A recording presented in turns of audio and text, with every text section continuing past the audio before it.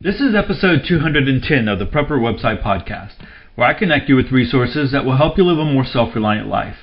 Today's articles are Learn How to Shelter in Place and Setting Up a Mutual Assistance Group. Hey, I'm Todd Sepulveda, the editor of PrepperWebsite.com. This podcast is an audible version with some commentary of articles that have been posted on Prepper Website, a daily curation of preparedness information. These articles are some of the best that have been recently posted on PrepperWebsite.com. All article links and show information can be found on the PrepperWebsitePodcast.com. Before we get started, you can make sure that you get the Prepper Website Podcast delivered to your preferred device without fail. We make it very easy for you to subscribe in iTunes, Stitcher, or any other favorite podcast network. And if you do feel you receive value from this podcast, we do appreciate your kind reviews.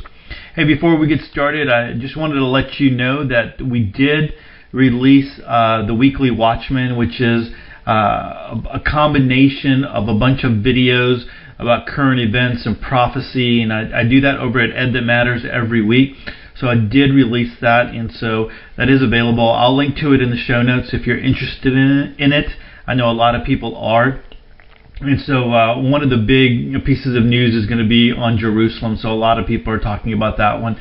But for those of you that are believers and you look at Bible prophecy and that kind of stuff is important to you, that's a really great resource for you. So let's go ahead and jump right into the podcast because I have some really great articles for you today. I think you're going to appreciate these and learn a lot. The first one comes to us from backdoorsurvival.com, and again, the title is Learn How to Shelter in Place. So let's start reading. A number of years ago, a 6.8 magnitude earthquake hit the Seattle area. I was at work and the survival husband was at our house in Bellevue. Right before the earthquake hit, my little dog ran up to him and jumped in his arms. Then it hit. We were lucky and suffered no damage, but my neighbor's home fell off its foundation. Our home, sitting at an altitude of 1,000 feet at the top of a hill and on a steep bank, was safe. Funny how that works. Following that event, I learned up about post-earthquake safety, and of course, a couple of weeks ago, I wrote about being prepared for an earthquake. One of the lessons I learned after that 2001 quake was that if you are safe and the authorities are not suggesting an evacuation, stay put. Your very best chance of survival is to remain in your home or your office or even the shopping mall if that is where you happen to be. FEMA defines shelter in place as the process of staying where you are and taking shelter rather than trying to evacuate. Here are some guidelines from FEMA's Ready America website. Shelter in place and seal the room. Bring your family and pets inside. Lock doors, close windows, air vents, and fireplace dampers. Turn off fans, air conditioning, and forced air heating systems.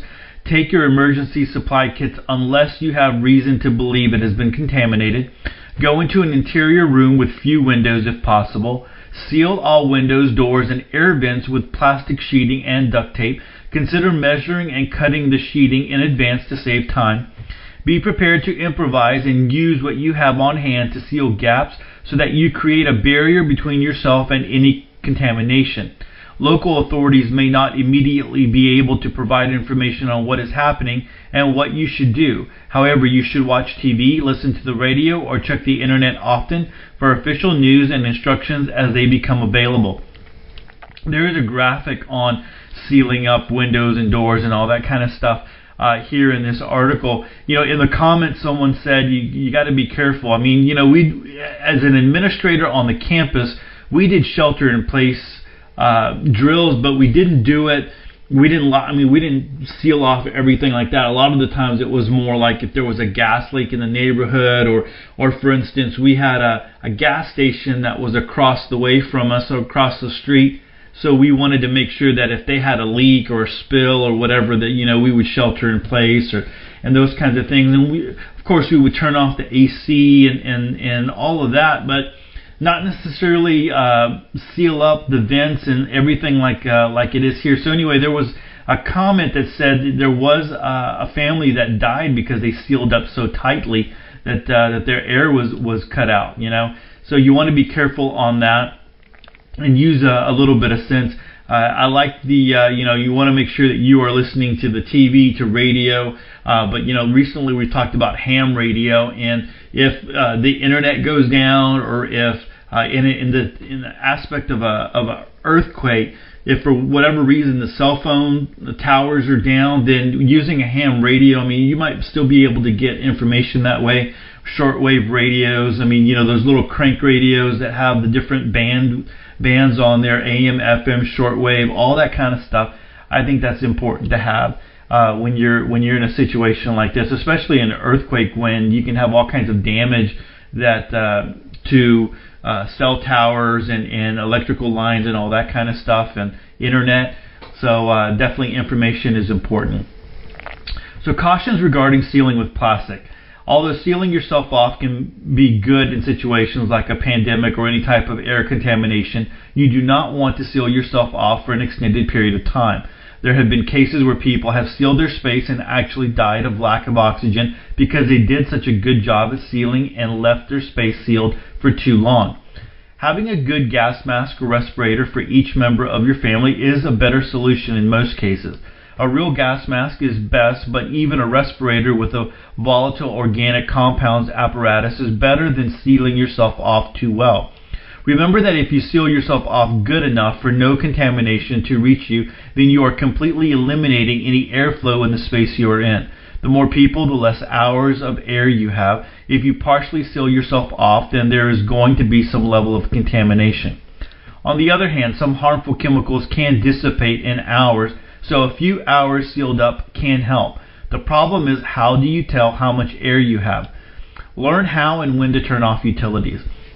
If there is damage to your home or you are instructed to turn off your utilities, locate the electric, gas, and water shutoff valves.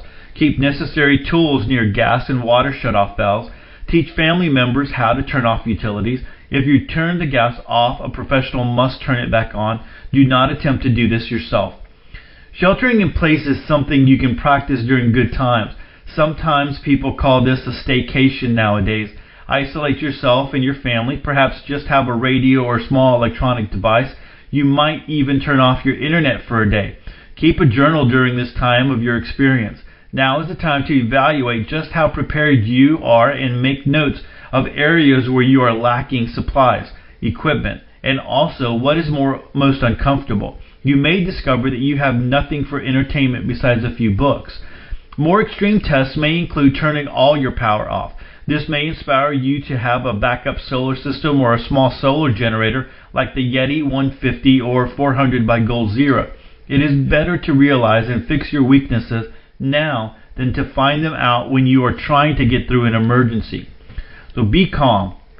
During a stressful situation, you can make it a lot worse on yourself and others by not remaining calm. If you have prepped for this moment, then you have a lot of positive things going for you. Here are a few things to remember. Breathing exercises. There's a lot to be said for deep breath.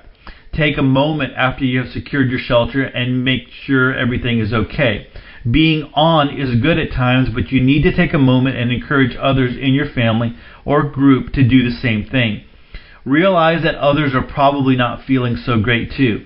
If you have a family and you have to shelter in place together, it is important to not be quick to anger. Sometimes kids can be calmer than adults because they are younger and don't quite realize danger levels and what ifs at the same level as an adult.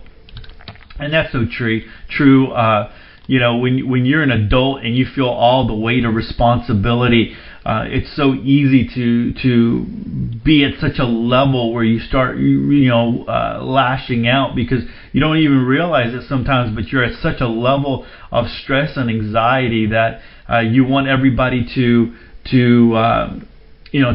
operate in the way that I guess that you are, and then there's just a little bit of fear sometimes there because you care about your family, and we've talked about that just recently, actually even yesterday as well, where you have that responsibility and you really own that and you really feel that.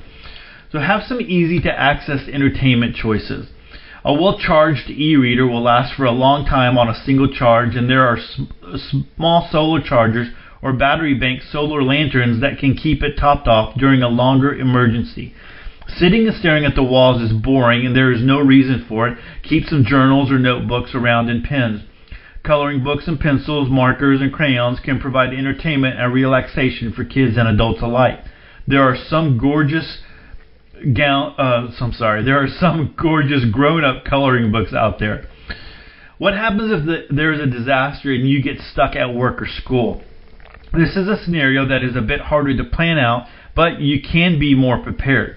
If you have the space in your office, you might just keep a bag there with some essentials like a small medical kit, water filter, tactical pen, food rations, etc. School may be harder, but you can definitely have a few things like granola bars stashed in your pack. For younger kids, you can do the same thing. A life straw doesn't take up much space and kids can be taught to use one. Food and a water filter are not going to cause a big stink at school either. If you get your kids using a Life Straw water bottle during the school day, then they will just have it. Honestly, the tap water at a lot of places alone would make me think it was a good idea if kids are not bad to lose one. Having a few storage containers with 3 to 4 days worth of water on hand inside can be a good idea. Even if it still needs to be run through a water filter, having the physical water means everything. All situations are unique. If you have to shelter in place, but it is safe to go outside, and you have some water catchment or a stream, then you can utilize your filter system. For these types of situations, a gravity-fed water filtration system like the Alexa Pure or the Hydro Blue 10-liter gravity feed bag or fed bag can be very nice to have. The Life Straw family is another good potential filter. During a major emergency, your water may be cut off for a while. If you are on a private well, then you may have no access at all to your main water source if the electricity is turned off.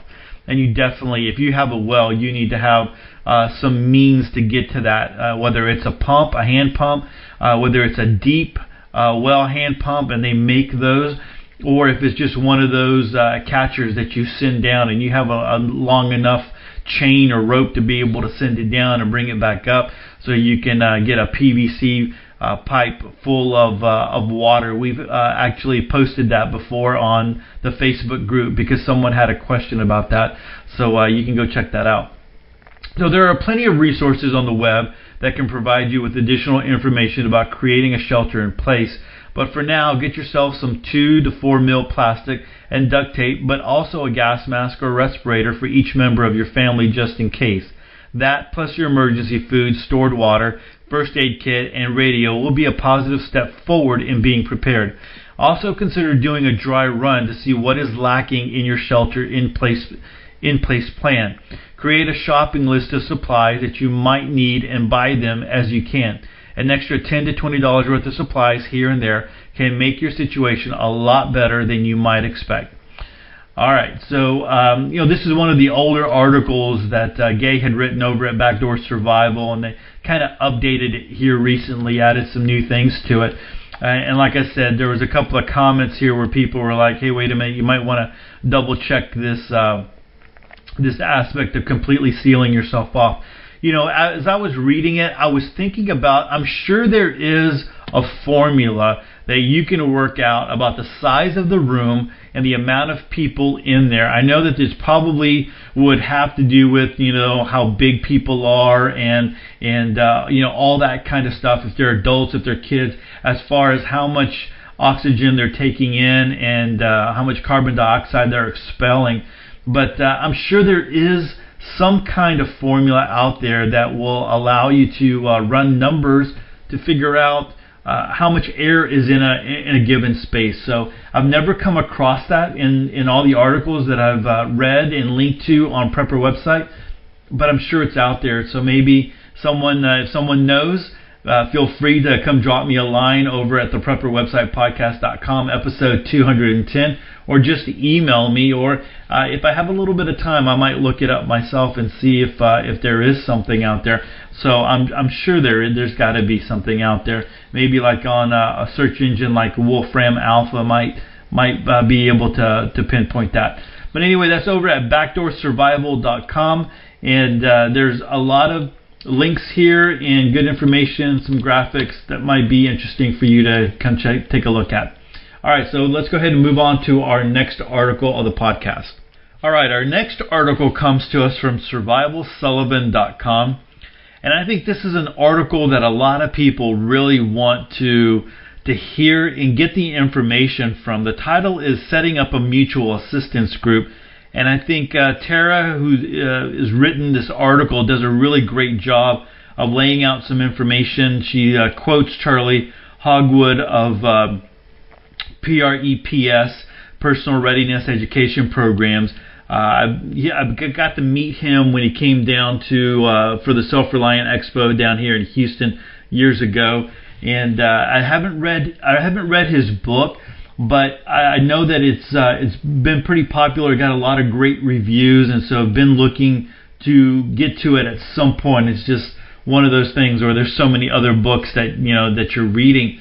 But she mentions the book here in the article, but provides a lot of great information. So if you're out there and you're preparedness minded, you're self-reliant minded, and you're like, man, I really want to link up with other people. I really want to, if the SHTF happened, if Tiawaki happened, I want to be able to link up with other people so that we could survive, right?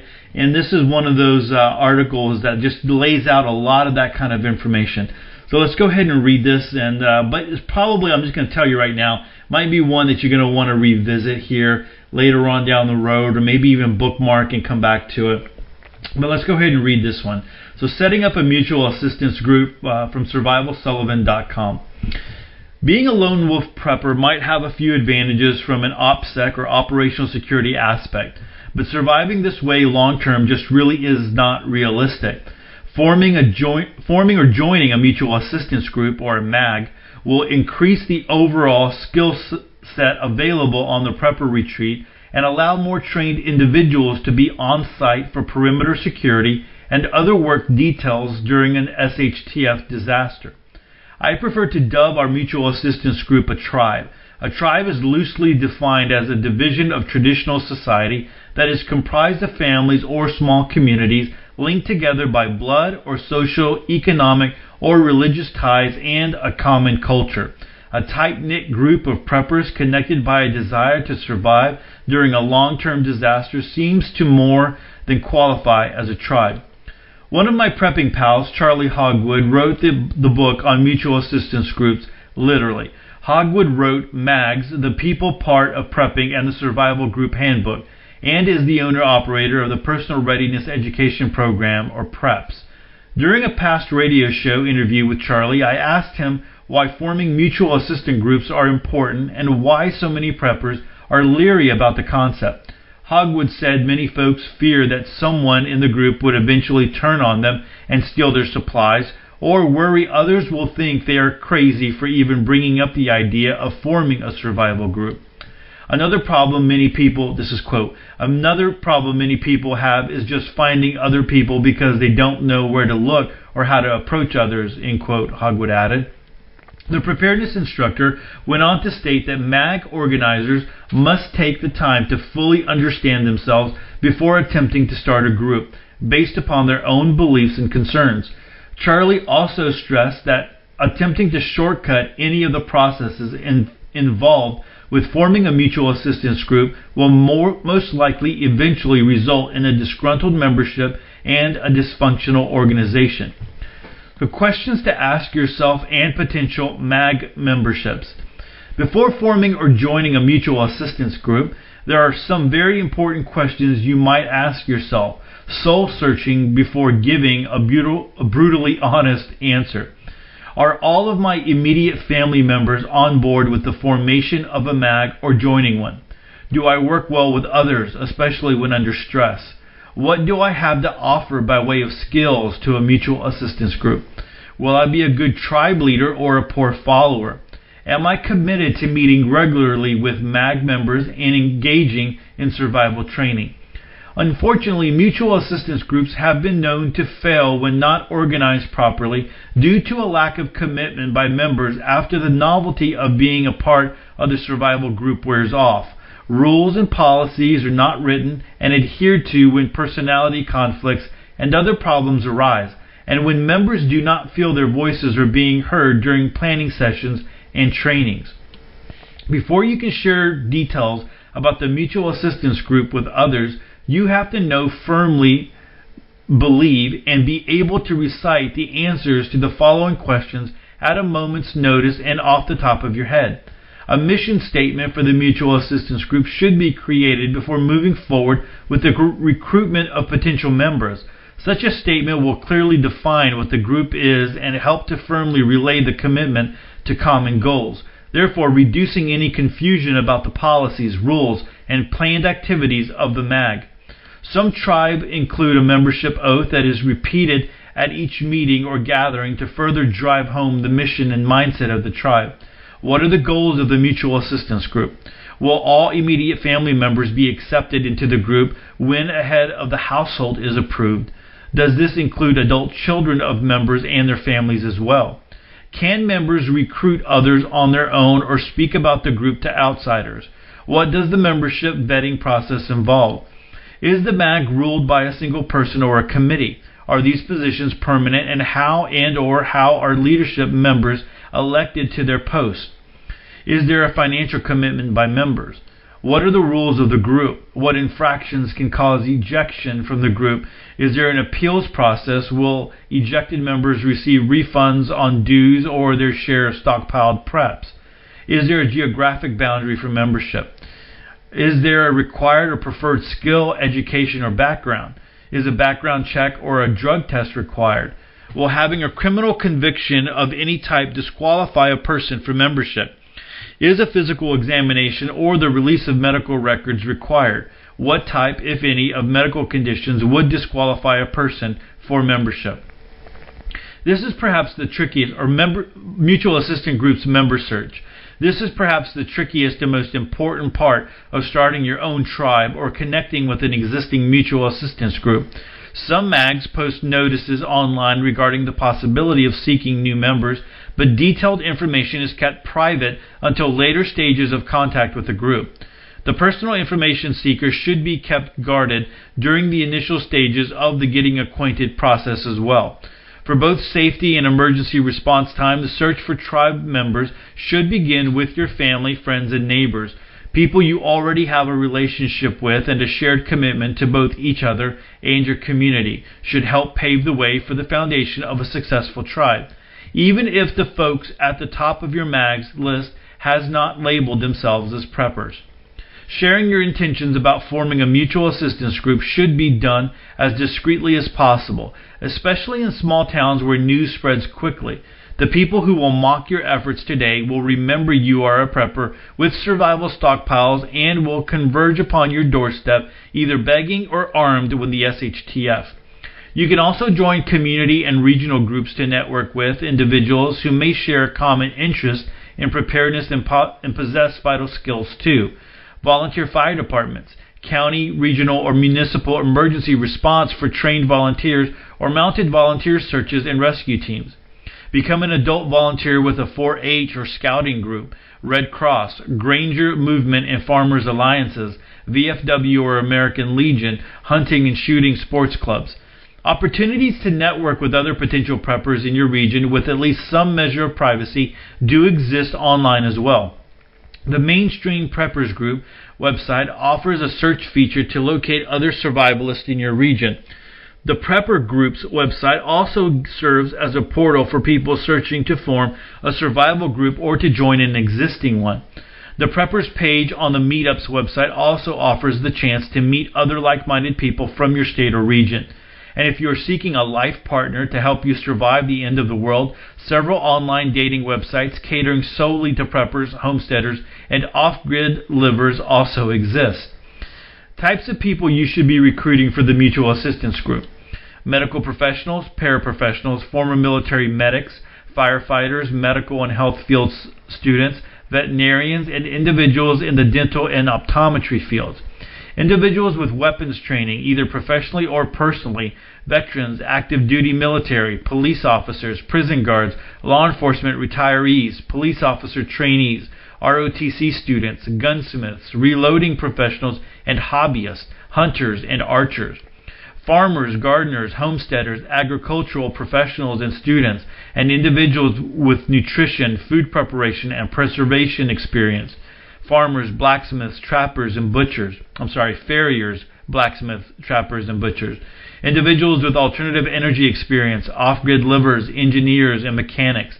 Teachers. Children in the MAG group will need to receive a basic education and vocational training during a long-term disaster.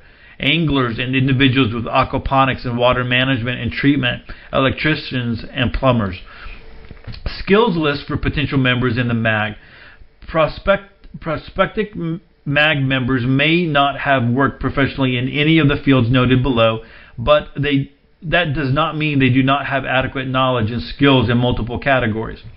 Firearms, tracking, hunting with guns, bows, and/or traps, butchering, farming, ranching, and/or homesteading, construction, automotive repair, livestock care, medical and/or first aid training, archery, fishing, orienteering and primitive camping, off-grid living, alternative medicine, alternative fuel, food preservation, including smoking meat, sewing, electrical engineering, plumbing, beekeeping, candle making, cheese making, butter making, welding, foraging, shoemaking, whittling, knot tying, cordage, and food fermentation. Interviewing mutual assistance group prospective members. A few good members is far better than having a plethora of mediocre folks in your tribe. Simply because a prospective member does not possess the quality skill set you are seeking does not necessarily mean their application should be tossed from the pile.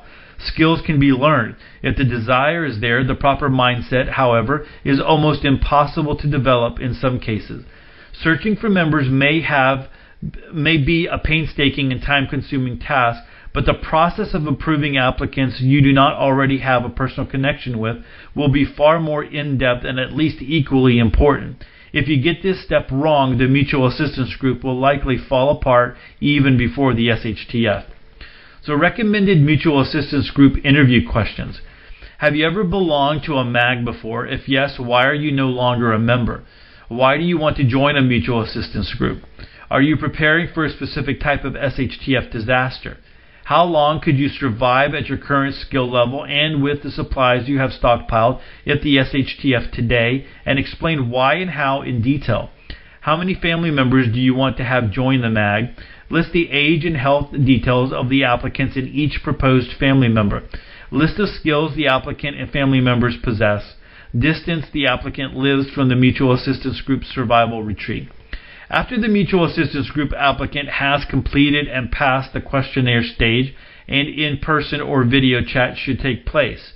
When discussing the MAG and the attributes of the applicant in greater detail, do not only listen to the answers the person is giving, but look for the character and personality cues that could give greater insight into the overall demeanor of the applicant. Is the applicant too timid or overbearing?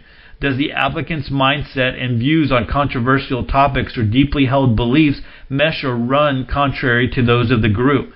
Are they truly committed to being prepared? Include the spouse and children as age appropriate into the interview process.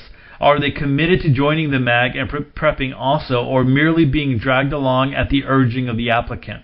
Do the applicant's answers seem rehearsed or too textbook, or spoken directly off the cuff and from the heart? Ask specific questions about the skills and weapons the applicant stated on the questionnaire he or she possesses to fully determine if the indicated levels of mastery truly exist. Ask the potential mutual assistance group member about the skills he or she believes are the most important for a prepper to possess and what skills are on the top of their to-do list. An organized mutual assistance group will have a far better chance of surviving an apocalyptic event than a disorganized one. There are several different leadership and organizational styles which can prevent confusion and chaos when training for a doomsday disaster, and after the SHTF scenario happens. A single leader. This style of MAG management and organization works best in small group scenarios.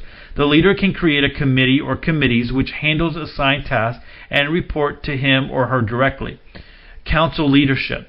A large mutual assistance groups are often organized with a council leadership style. The council can be comprised of the found members exclusively or rotate via vote as designated intervals. Combination leadership. A leadership and a council can both serve in a leadership capacity. Such a system would function like a town council and a mayor. and election system. Some mutual assistance groups function either primarily or entirely by majority rule. Votes on issues, training sessions, leadership positions, how money is spent, ejecting members, etc. Ballots can be cast anonymously or via a simple raising of the hand after an issue is presented to the entire group. So common mutual assistance groups committees: food cultivation, food preservation, security, training coordinators, medical health and hygiene, energy, livestock, armory and reloading, membership recruitment and review, accounting, preparedness stockpiles or warehouse inventory, hunting, fishing and foraging, maintenance, communications, water collection, child care, and sanitation. MAG member communication. Typically, mutual assistance group members live in close proximity to one another, allowing regularly scheduled meetings, work details at the survival retreat, and training sessions. A defined manner of communication with both secondary and third options serving as backup for the preferred mode of communication must be put into place to coincide not only with regularly scheduled events, but when the MAG is activated when disaster strikes.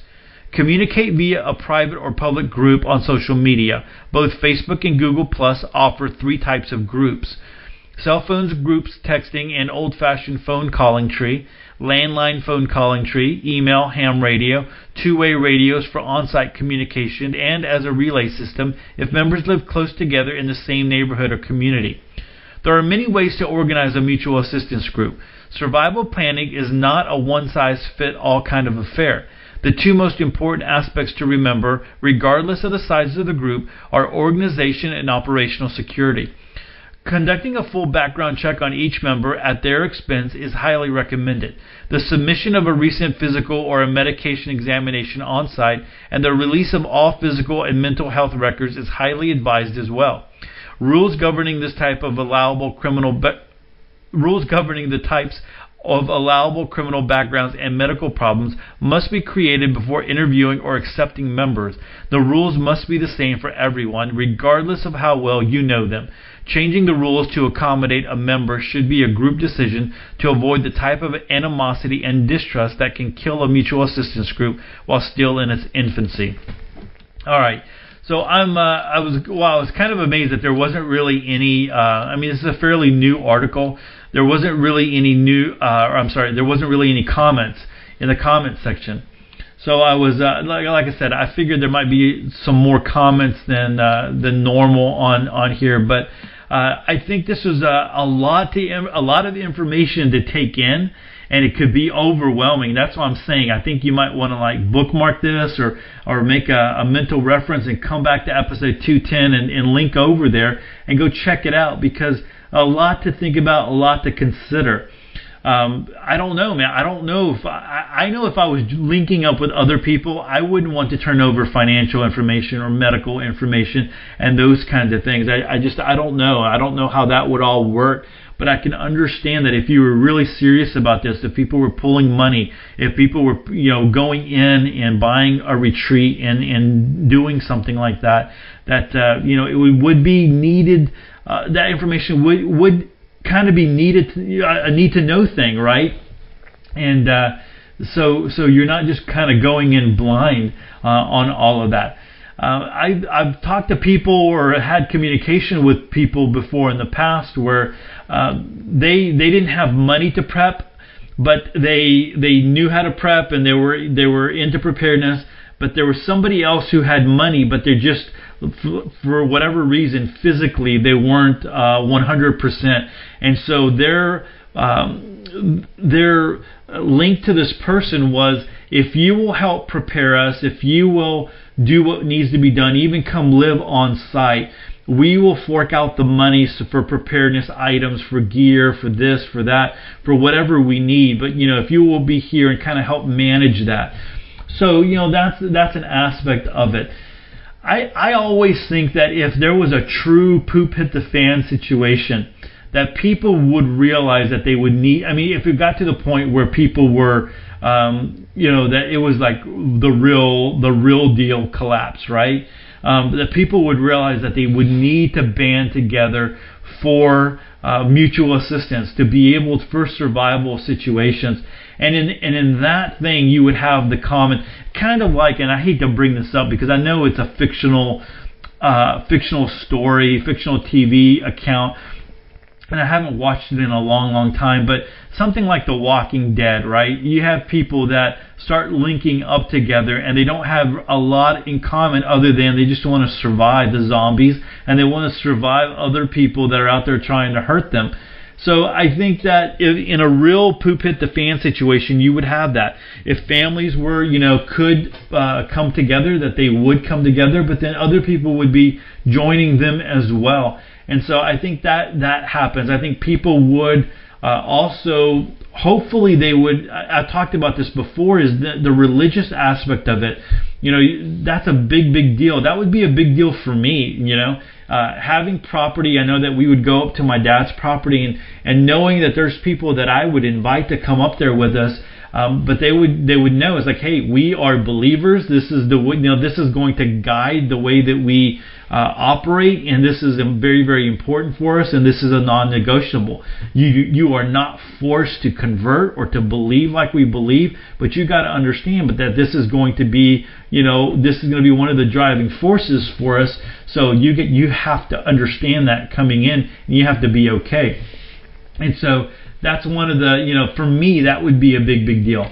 So anyway, I don't know. I always think that it's available to, start putting yourself, out there in certain scenarios, and there are code words that you can kind of pay attention to and start, back and forth. I mean, I've done that with people before, where you kind of like you hear something that comes out in the conversation, and you're like, oh, well, and then you drop something else, some other kind of information, and then it kind of goes back and forth, and by the time you know it, you're talking about preparedness, and so you can link up with people that way.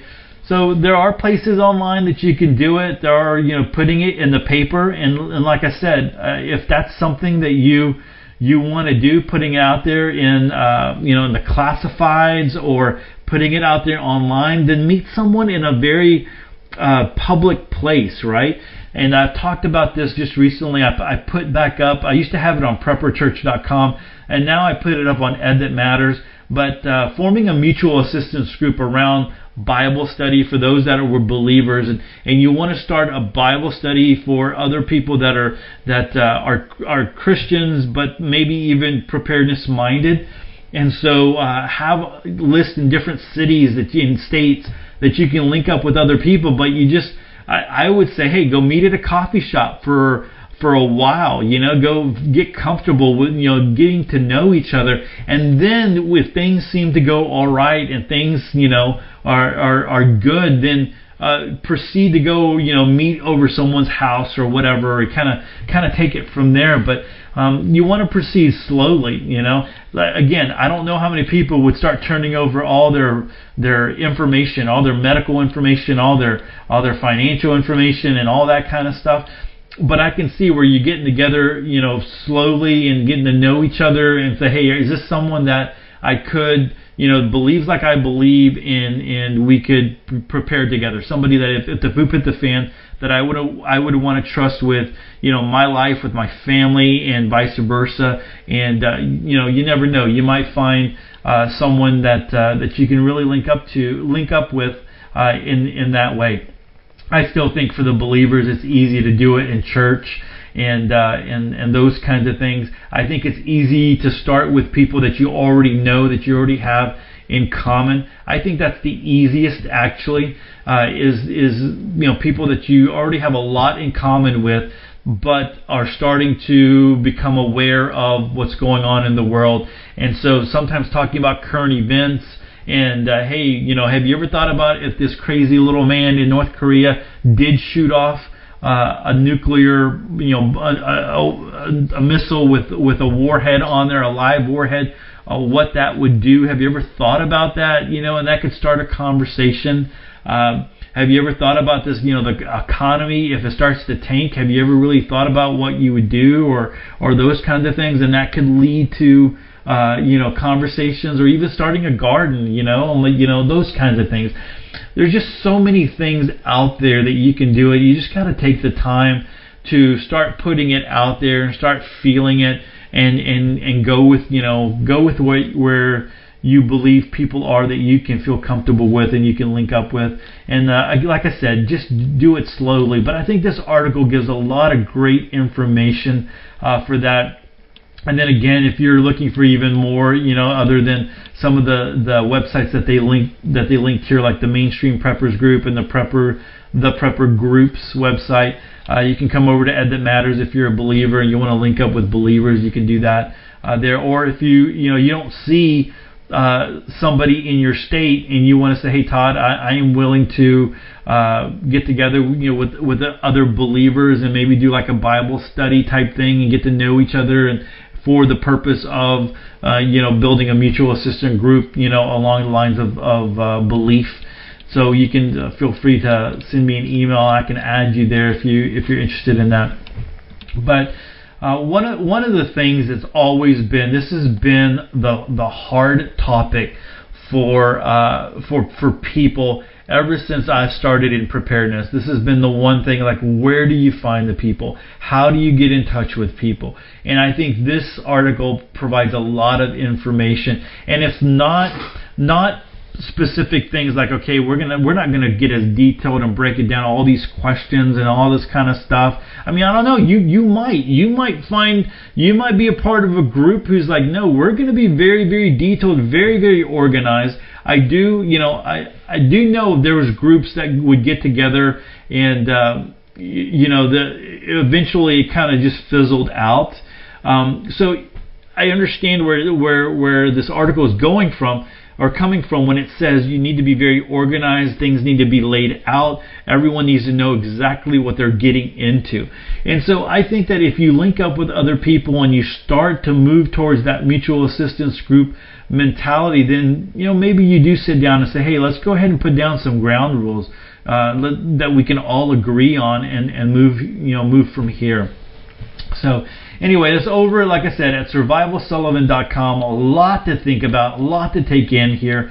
Go check out this article and a lot of links that you might want to view, and go check out some of the ones like the websites that I was talking about, Mainstream Preppers Group and the Prepper Groups. And see if there's an opportunity for you to link up with someone to form a group where it would be beneficial for both of y'all, or both of your groups, your families, whatever it might be, to band together if the poop ever hit the fan. So that's again over at survivalsullivan.com. Hey guys, thanks so much for hanging out with me on episode 210. Every time I say like 200, that just blows me away that we're up to episode 210.